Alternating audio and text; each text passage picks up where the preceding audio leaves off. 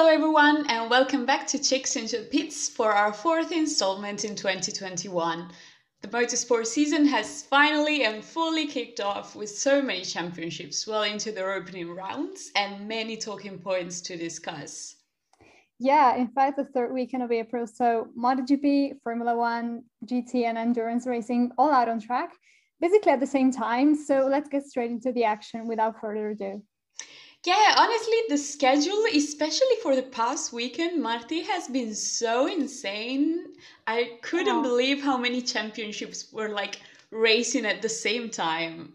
yeah, it was a lot. And I somehow managed to not see one single live session of anything. So yeah, Yeah, thank God we have like the week to get on top of that. So we yeah, have some time for exactly. that. No, to be honest, yeah, no, I was on the road for basically the entirety of Sunday, as I frequently am these times of the year. So yeah, it was very, very hard to follow through, but we kind of managed. And to be honest, the action in the racing weekend was a lot, like in all of the categories. I feel like no race has effectively been boring this past weekend. Of course, guys, we're when we are recording, where we usually record.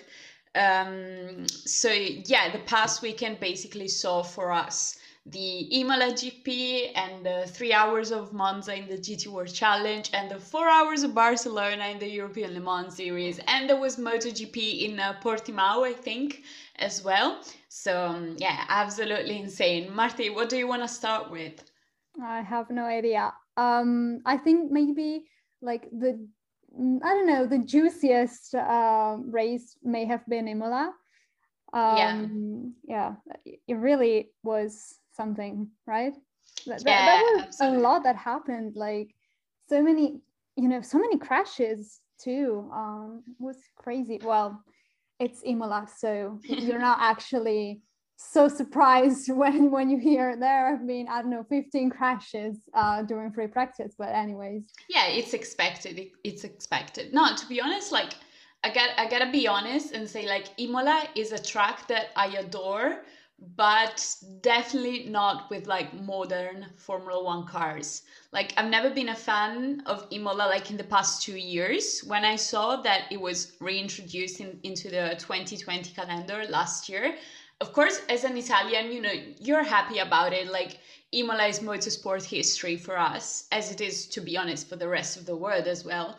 But I was kind of skeptical of what could have been achieved with modern Formula One cars. And honestly, I don't feel like I've been proven wrong in this instance, in the sense that the race was amazing, was definitely exciting. I mean, nobody can say otherwise, but if you think about like the actual racing, removing all the contingent factors from it, like the rain and the tires and whatever, like the racing in itself was good because it was very packed, having so many safety cars and even like a red flag restart.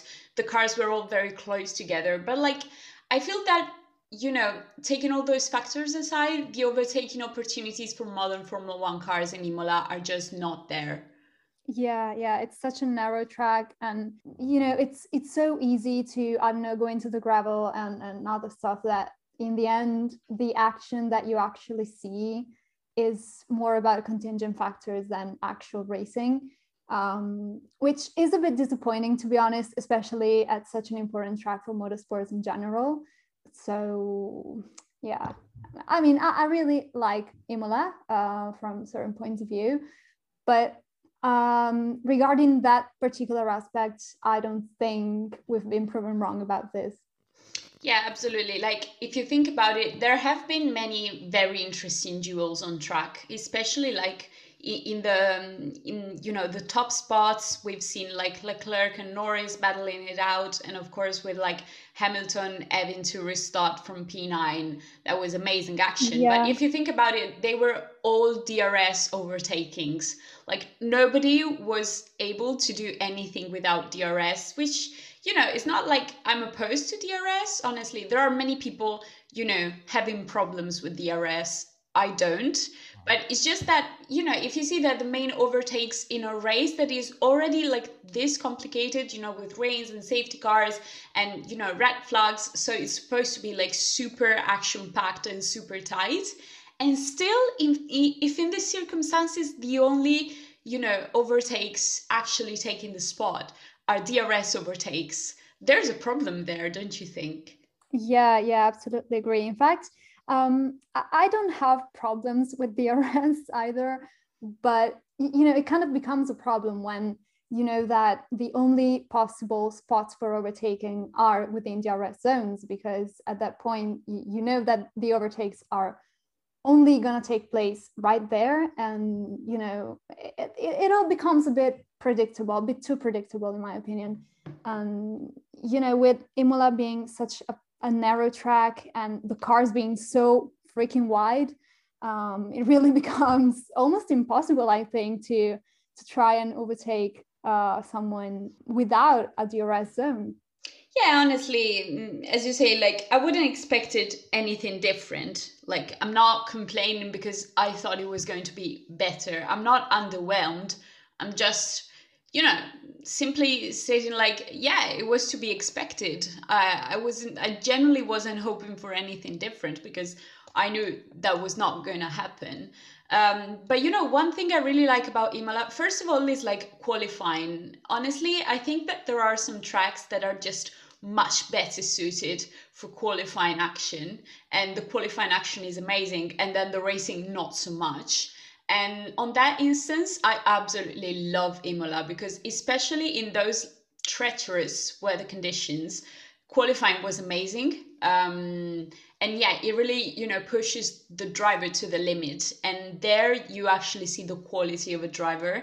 And I think that many drivers like impressed, and many others were definitely like underperforming in Imola. And I think that's a big indicator of who are, you know, the raw talents out there.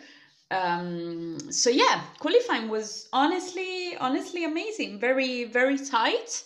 And the race, of course, there have been, you know, ups and downs and, you know, very low points for some drivers. For example, like Valtteri Bottas, which, to be honest, I mean, it wouldn't be fair to judge him on qualifying because his lap time was cancelled, and that's why he was starting so low. But to be honest, like having your lap time cancelled, it's also kind of your fault. I mean, it's not like you can blame anyone else for that. So that's definitely something to take into consideration. And also, like honestly, the race, like what's gotten into him? Yeah, yeah, it was a very bad race. Like even before the crash, which was awful, by the way, it was such an underwhelming race from him. You know, when he has a seat in the best car on the grid, you would expect something more from a driver in that position. Yeah, absolutely. Also because like, you know, up until last year, he didn't really have that much competition in the sense that, you know, the W11 was such a dominant car that, you know, and it's almost as if he could have afforded a couple of mistakes, and he could have afforded not to be on the same level as Lewis because nobody was going to take that P2 away from him anyway. But this year, with such, you know, a driven Max Verstappen and with a good Red Bull, to be honest, like Red Bull is proving to be a very good car this year. I think he really cannot afford any slip ups. Like it's becoming kind of obvious, and it's definitely hindering his chances of remaining at Mercedes for the next few years. Yeah, absolutely. And you know, I feel like it's true this year. If he shows some weaknesses, I think it's not going to be very good for him.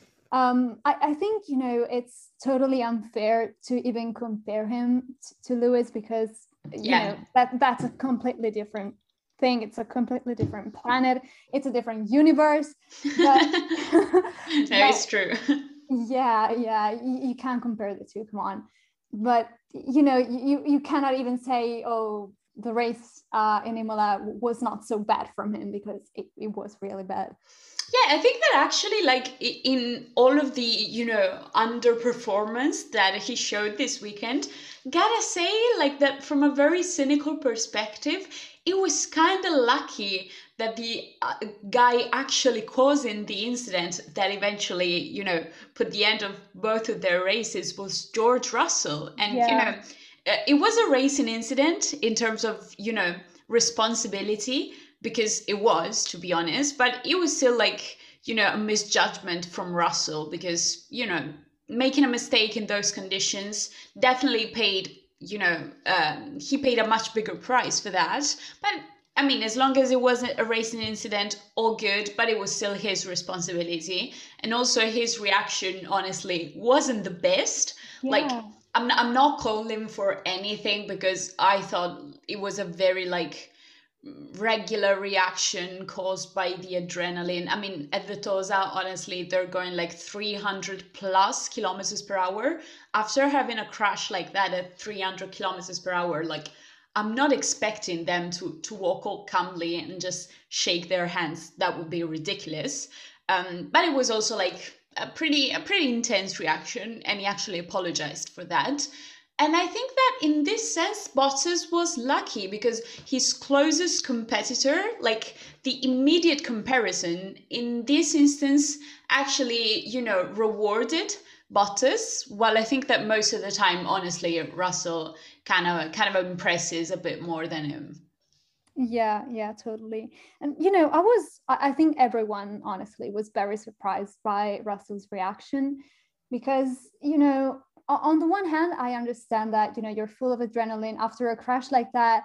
You're probably not the calmest person in the world, but like saying that it was Bottas's fault, and I don't know, what did he do? It kind of slapped him on the helmet. Yeah, he slapped him on the helmet. Yeah, it was a bit too much, to be honest. I can understand the adrenaline and everything, but it was, it was definitely a bit too much. Yeah, it was particularly bad. Of course, I'm not saying that it was intentional in any way, what I'm about to say, but if you think about it, it was particularly bad because after a crash like that, like maybe Bottas could have been suffering like from a commotion or something. So slapping him on the helmet, I mean, it's probably not the best choice. You see where I'm going? Like, yeah, it could have been not saying that it could have been dangerous, but it could have been not as harmless as it honestly looks like in that precise circumstance. But again, like I'm not thinking, like, I'm not saying that Russell is at fault. Honestly, like. I don't like when people, and we're coming to that point maybe later in the podcast, but I like to judge people also based on their track record. Like, to be honest, if someone has always been a very polite and clean driver, and that one time in these particular circumstances they have a slip up, like, I'm honestly not going to pass the same judgment that I would on a very like violent and aggressive driver, like the rest of the time. You already know where I'm going. Oh yeah. Yeah, exactly. But like, so yeah, honestly, like George has always had a very clean track record. He's very well respected by his peers. He's appreciated. He's actually been nominated as the new director of the Grand Prix Drivers Association, Marti. I don't know if you've heard. Yeah. So yeah, I mean, definitely it's something that can happen. And I think he was right to apologize, but this should not be held against him like any further, to be honest. No, absolutely. Also because he apologized. So I think he kind of realized, oh, maybe that was a bit too much. Also because I feel like when I watched the crash and saw George get out of the car, I feel like he was much more present to himself than Bottas was, because he took ages to get out of the car, and at the first glance, it wasn't moving at the beginning, so you were like, oh my god, please no. Yeah, I was actually scared. Like for a couple of seconds there, I was genuinely scared. Yeah, and he was totally shook. by the crash, and so going at him and slapping him on the helmet, you may want to think about that twice. Yeah, exactly. And honestly, like I was definitely a bit scared for like a couple of seconds there. But later, like after the race, I was chatting with a friend of mine that is working at Mercedes Formula One. And basically, like we were discussing the incident. And he told me, oh, yeah, like they didn't send the radio feed immediately, but like we got Valtteri immediately on the team radio feed, and he told us that he was okay, like immediately, but he explicitly said that he was going to take like a couple of seconds more before getting out of the car because he was like really flustered. Like he pretty much got a shock. So it was that much of a shock that he actually came on the radio and said like, guys, I'm fine. I just need a second to get out of the car because I cannot do that right now, which is, again, understandable. Like that was a very violent impact. Yeah, absolutely. Also, looking at him with the marshals around him and everything, he was just like there sitting on the ground, probably not even thinking about anything. And, poor guy. I mean, it was a very, very bad crash. So I understand that. Absolutely. But, coming back to the discourse we were having about track record, of course, there has been like definitely a record per se, which is both Haas cars finishing the race this time. Crazy, wow, right? That's amazing. No, honestly, guys, I mean, we've discussed the Mazepin case enough in this podcast, but one thing that is kind of popping up in these couple of races is people going like, oh yeah, like you hold Nikita Mazepin to such a different standard than you hold Mick Schumacher.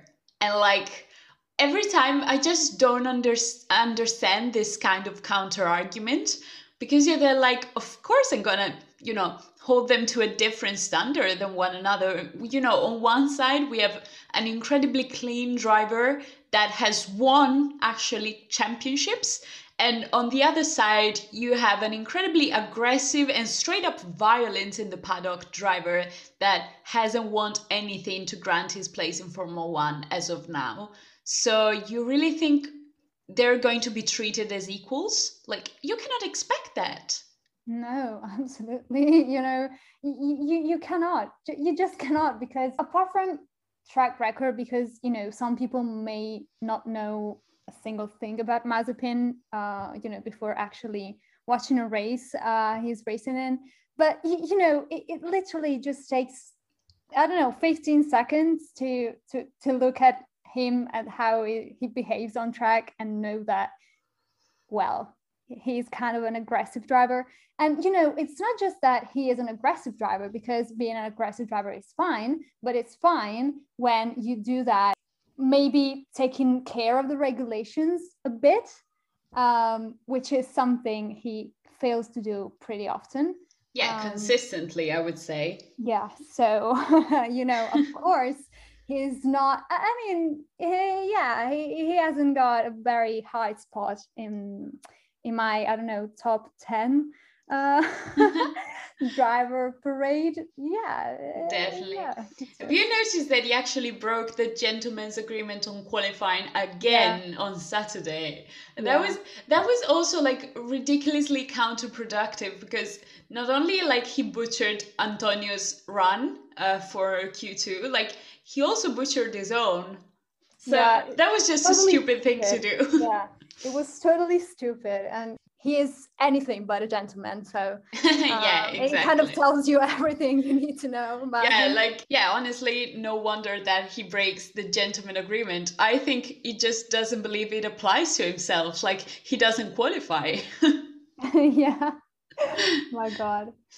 No, but yeah, to be honest, like I can't even hold that much accountability to Mick for like making mistakes. First of all, in Imola, in those conditions, like in general, and secondly, with the Haas, which honestly, like I think it's a pretty undrivable car. as it is right Yeah. now. Yeah, also because, you know, we gotta give something to Mazepin. Like, he's most definitely not Formula One material, but he's not like an idiot behind the wheel. You know what I mean? Like, he's not a clean driver. He's a very aggressive driver, but he does know how to drive a car. Like in Formula 2, he wasn't all that impressive, but he could kind of hold up his own. So I refuse to believe that this guy is just incapable of driving a Formula One car. I'm not saying that he's necessarily good, but he's not incapable. I think that the Haas right now is just a pain for everybody behind the wheel. Yeah, you can see that from, you know, classifyings, etc.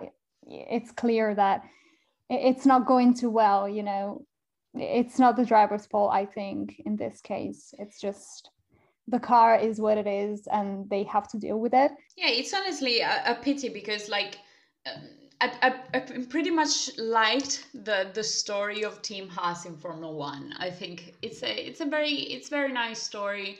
They kind of, you know, started from the bottom, and they've had, you know, very impressive, you know, results in the past couple of years. We had amazing qualifying performances by both Kevin Magnussen and Romain Grosjean, and to be honest, like, I don't think that Formula One can afford to lose a team. So honestly, like, you know, I can kind of put myself in their shoes, like, think whatever keeps the boat afloat, we're gonna go with, which kind of makes sense also because, to be honest, like, so many people's livelihoods also depend on a Formula One team. So I can't bash them for not, you know, for accepting some kind of money, or, you know, for putting together, you know, a not so great performance, but just whatever keeps the car on track, you know. Yeah. So yeah, I think we shouldn't hold that against them. Like, their time will come. Hopefully they won't leave the sport. Yeah, let's hope so. Totally. But actually, Martin, let's talk a bit about GT, because I remember that in the last podcast we were like, okay, we're going to discuss GT at a later moment because it was too late already. But yeah, finally the GT World Challenge season has started. Yeah. Yeah. Were you actually able to watch a bit of the race or not? Absolutely not, because oh my God. Yeah, this past week has been kind of a roller coaster for me. So I haven't been able to watch a single session, you know, a single minute of GT racing, which is something I'm very sad about, but that's it. You know, I was only able to catch up with the Imola Grand Prix like on Monday night. So that should tell you something. Busy bees we are.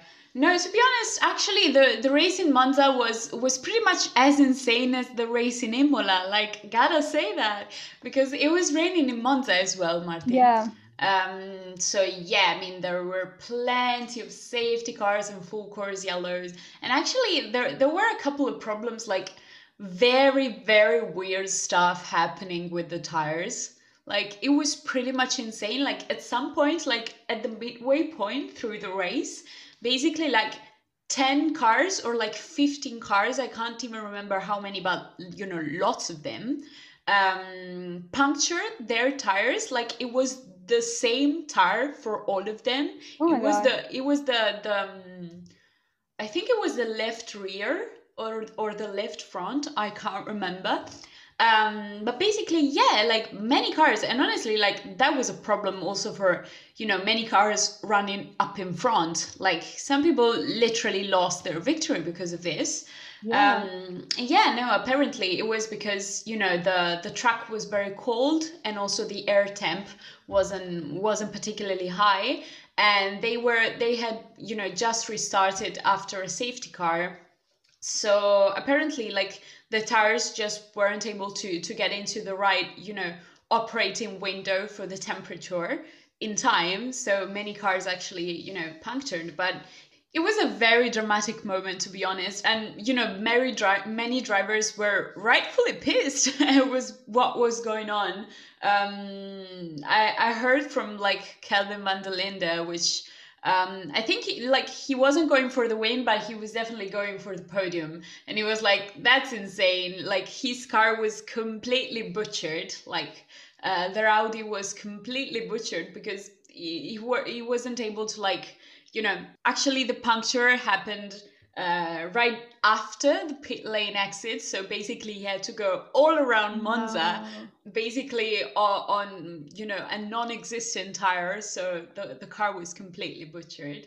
But yeah, it was a very eventful race, especially because the pole sitters actually had to retire the car after 45 minutes. Yeah, and it was a very big deal because, to be honest, the pole sitters were Mirko Bortolotti, Marco Mapelli, and Andrea Caldarelli, which this year, Marti, are all together on a Lamborghini with FFF Racing. And yeah, honestly, I bet many people are booking them to be potential championship material because, of course, if you have a crew like that, it's something that is definitely plausible, and with a car like that, and they had to retire. That was very dramatic as well. So, and I wasn't even watching the race, so yeah, I wasn't the reason they retire, Exactly. because apparently every time I'm watching a race, my favorite drivers have to retire. So that's a good thing to hear. Yeah, it wasn't your fault this time, Martina. Don't worry. Crazy. No, and honestly, it was a very interesting race. Also because a Silver Cup car managed to get P3 overall. They got the podium, Wow. the overall podium, and it was a silver car. Yeah, it's pretty insane, to be honest. I don't remember who was chasing them down the line. I think it was an Audi. To be honest, Audi had awful pace in Monza for some reason. They just weren't there with the pace. They had many issues. But yeah, they just couldn't chase them down. But at least we still got an Italian driver winning in Monza, because Dynamic Motorsport won with Porsche. So Matteo Cairoli was on the top spot of the podium. Yeah, I don't know. Have you ever met Matteo? Martina, I don't remember. I don't think so. My memory is not so good, but I don't think so.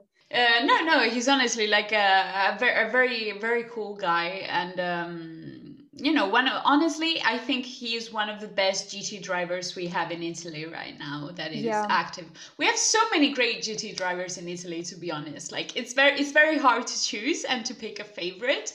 And it's a good thing we don't have to, because it would be weird.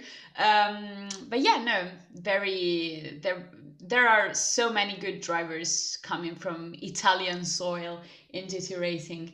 And honestly, I also saw a Bentley on track. Yeah, really? Because amazing. I was extremely surprised. Honestly, I knew that Lazarus wasn't the only Bentley still operating in an international championship. But I didn't remember the CMR actually decided to enter a Bentley into the GT World Challenge. But gotta be honest, I think that our Bentley looks better. The CMR car has a very ugly livery, if you ask me.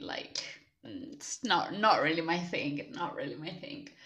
But yeah, no, it was good to see them having decent pace and having very reliable performance. That was positive for us. Also because we had winter testing in Barcelona on Monday and Tuesday, so immediately after Monza, and yeah, the car was all right. I mean, one of our drivers completely totaled the car at in the afternoon of the first day of testing, so it's not we had a second day of testing. But for the mileage we got, it was good.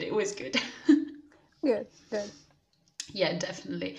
I don't know, Marti, I think we're pretty much done. Do you want to say something about MotoGP? The only thing I've heard is that Marc Marquez is back on track. Yeah, he's back.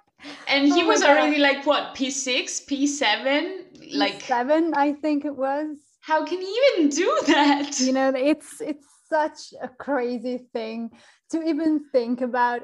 I mean, oh my God, it was so crazy. And I'm so sorry I didn't get to watch the race live, because My God, I'm sure I would have cried so many tears. Yeah, Honestly.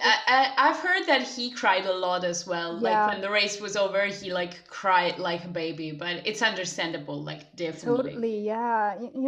I kind of feel bad about this right now because I've never been a massive fan of Marc Marquez, to be honest. Yeah, as many Italians, I would Yeah, say. yeah, to be honest, I've always acknowledged the undeniable talent because, you can't deny that.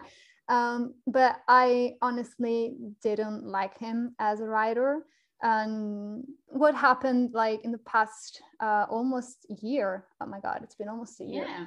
um, was such an emotional roller coaster, I think, for most MotoGP fans, because you may not like the big champion, but when he's taken out in such a bad and painful way, I think it kind of takes a toll on the whole sport and on the fans too, and let alone his fans. I have no Yeah. idea how they got through this period, but yeah, I was at some point I was genuinely worried that he may Never he return. may not come back, or something like that, because they kept saying, we're gonna take him to the OR and have another surgery done on him. And then there was this infection, and then it was it was a really hard roller coaster for him, I think. And just hearing and reading about it, I was feeling really bad for him, and I was so genuinely hoping that he would have been able to come back. And I'm so happy he made it. I'm so happy. I never thought I could be this happy for Marc Marquez coming back to MotoGP, but I honestly am. I think it's incredible. He is such a talented rider. Oh my God. And he deserves to be there. And it's so incredible to think that after 9 months not riding a single motorbike, he is able to go back P7. MotoGP and end up in 7th place. What the hell is Insane. that? Insane. No, honestly, like I completely get what you're saying because like, taking it back to Formula One, it would be like, I don't know, Lewis Hamilton having, a terrible accident that prevented him for, competing for an entire season. Like, I'm sure that at first, some people would be like, oh yeah, finally we'll see like a true contention for the world title or something like that. But it's really like the sports uh losing talent and losing a champion. I mean, it can make for some good entertainment for a while, I guess, but I think it's in the end is not something that should be celebrated or anything. First of all, because of course we're talking about somebody's health, but like even from a strictly sporting perspective, like I don't want the best driver to not be able to compete, you know what I mean? Yeah, So yeah, no, I mean, I remember that we were together when he had the accident, and I yeah, gotta say, and I gotta make my peace with it. I'm not like I was never much of an expert in Formula One, and we were at the beach, and I remember that I was not exactly celebrating, but I was like, oh yeah, like he fell, and you were there immediately, like, yeah, no, Aurora, like trust me, this is a bad fall in MotoGP, because yeah. I had no idea. So yeah, I mean, we were together at the beach. Now that I think about it, it's kind of insane. Honestly, I felt bad for being like, oh, he fell, and being not enthusiastic about it, of course. But as many Italians, like we have a soft spot for Valentino, so we definitely hold the grudge against Marc Marquez, even if we never watched MotoGP. Yeah. Because that's how it is. That's how it is. Yeah, totally. But yeah, in MotoGP, it kind of happens quite often that the smallest crashes kind of have the biggest consequences. Obviously, a very big crash on two wheels without protections is obviously something looking very bad from the beginning. But in that specific case with Marquez, it was not a bad fall. So I kind of understand why you were like, oh, it crashed. but yeah, the outcome was was very Disastrous. bad. Yeah, because like you're so unprotected. Honestly, it's you versus the ground, and that's it in MotoGP. That's why they're crazy. Yeah, yeah, it's you know, I think every motorsport fan who is both passionate about Formula One and MotoGP is always more worried while you know, watching a MotoGP race than a Formula One race. I certainly am, you know, because you know that when they crash, there are so many possible consequences to a rider crashing. Yeah, you know, not being protected because you're not protected. And the bad thing is that in so many occasions, on so many occasions, the motorbike actually becomes what hits you, and that's a very bad thing. That's something that Yeah. doesn't happen with cars, at least not that often. Yeah, definitely. But you know, if you think about it, it's the same thing really like motorbikes on the road. Like motorbikes have always been more dangerous than you know road cars. So makes sense to be worried. But you know, I'm happy to see him back behind the wheel, and we'll see if he will actually be able to like contest for the championship or not this year. Honestly, he's so much of a Superman that I wouldn't rule that out completely. Yeah, yeah, me neither. I think he stands some chances, let's say. I hope he can challenge for the championship. At the same time, I hope that he does not, you know, force himself too much or anything, because he's already done that and it's not gone well. Yeah, So exactly. And also let's like it's not do not like that. he needs another title. Like I think he's pretty settled. Yeah, and he's so Doesn't young. It's crazy to think yeah, about it. exactly. Like he don't, honestly doesn't need to prove anything at this point. But of No. course, like his mentality won't ever allow him to think that of himself. But yeah, we can say that. Marty, what is your like prediction for the MotoGP champion? And then we'll leave. Oh my God. Oh, I don't know. Well, I have kind of a soft spot for Fabio Quartararo, but I don't know if, you know, it will be actually able to be a contender, an actual contender, because he usually goes well and then he kind of starts burning down. So I don't know. He's inconsistent. I remember the last year he was like an early contender, right? Yeah, yeah, and then everything went to shoot, let's say.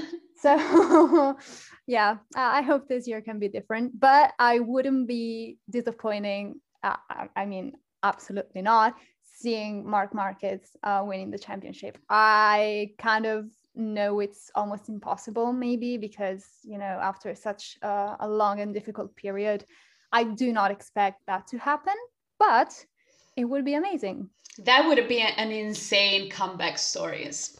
Yeah. With all that said, thank you so much for joining us this month as well, guys. Thank you for the continued support for the podcast. And as always, we'll see each other on the 27th of May, so in a month from now, for, you know, some more banter with Aurora and Martina, if you like that. Yeah, totally. Thank you guys for tuning in, and see you in May. See you in May.